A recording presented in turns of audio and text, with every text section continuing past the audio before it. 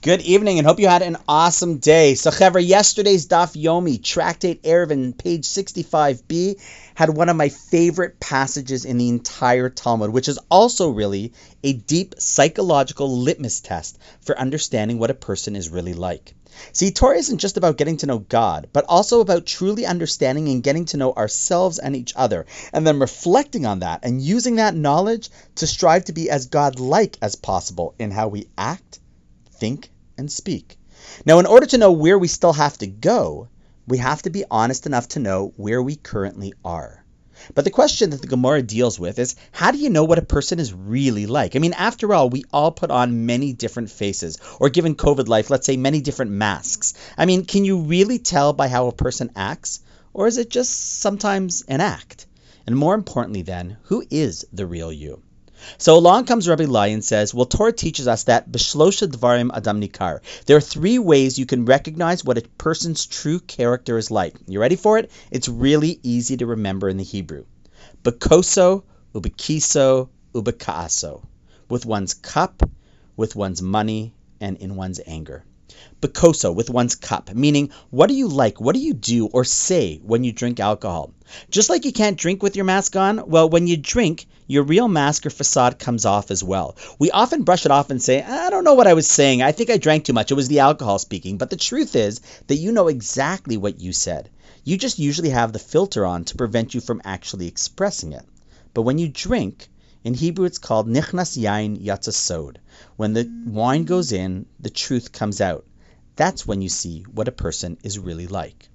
Bekiso, with one's wallet, meaning put your money where your mouth is. You know, I've been involved in the community long enough to know that there are some who say that they will give and give a lot. And then others who say that they'll give a lot and don't give at all. And then those that say close to nothing, but give more than others could even ever imagine. Where you put your money says more about you than what you say with your mouth. And finally, bekaso, with one's anger.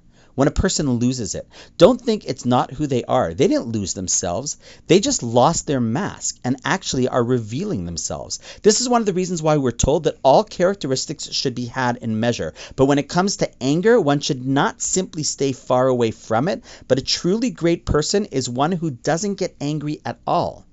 Now, my friends, listen, none of these things are either positive or negative in and of themselves. A test is never bad. It's just whether you test positive or negative that matters. But in this case, if you test positive, great. But if you test and react negative, well, then you have work to do, which is also great because knowing is half the battle.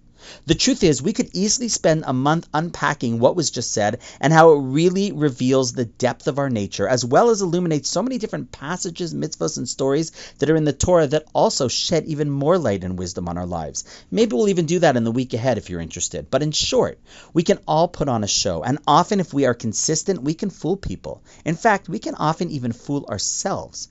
But these three things are grand revealers, and nothing is more important than having an honest look at the person we are interacting with, especially if that person is ourselves. Remember I taught a while back that if someone knocks into you and you spill coffee, why did the coffee spill? Not because the person knocked into you, but because he had coffee in the cup. So of course, it's coffee that came out. What did you expect?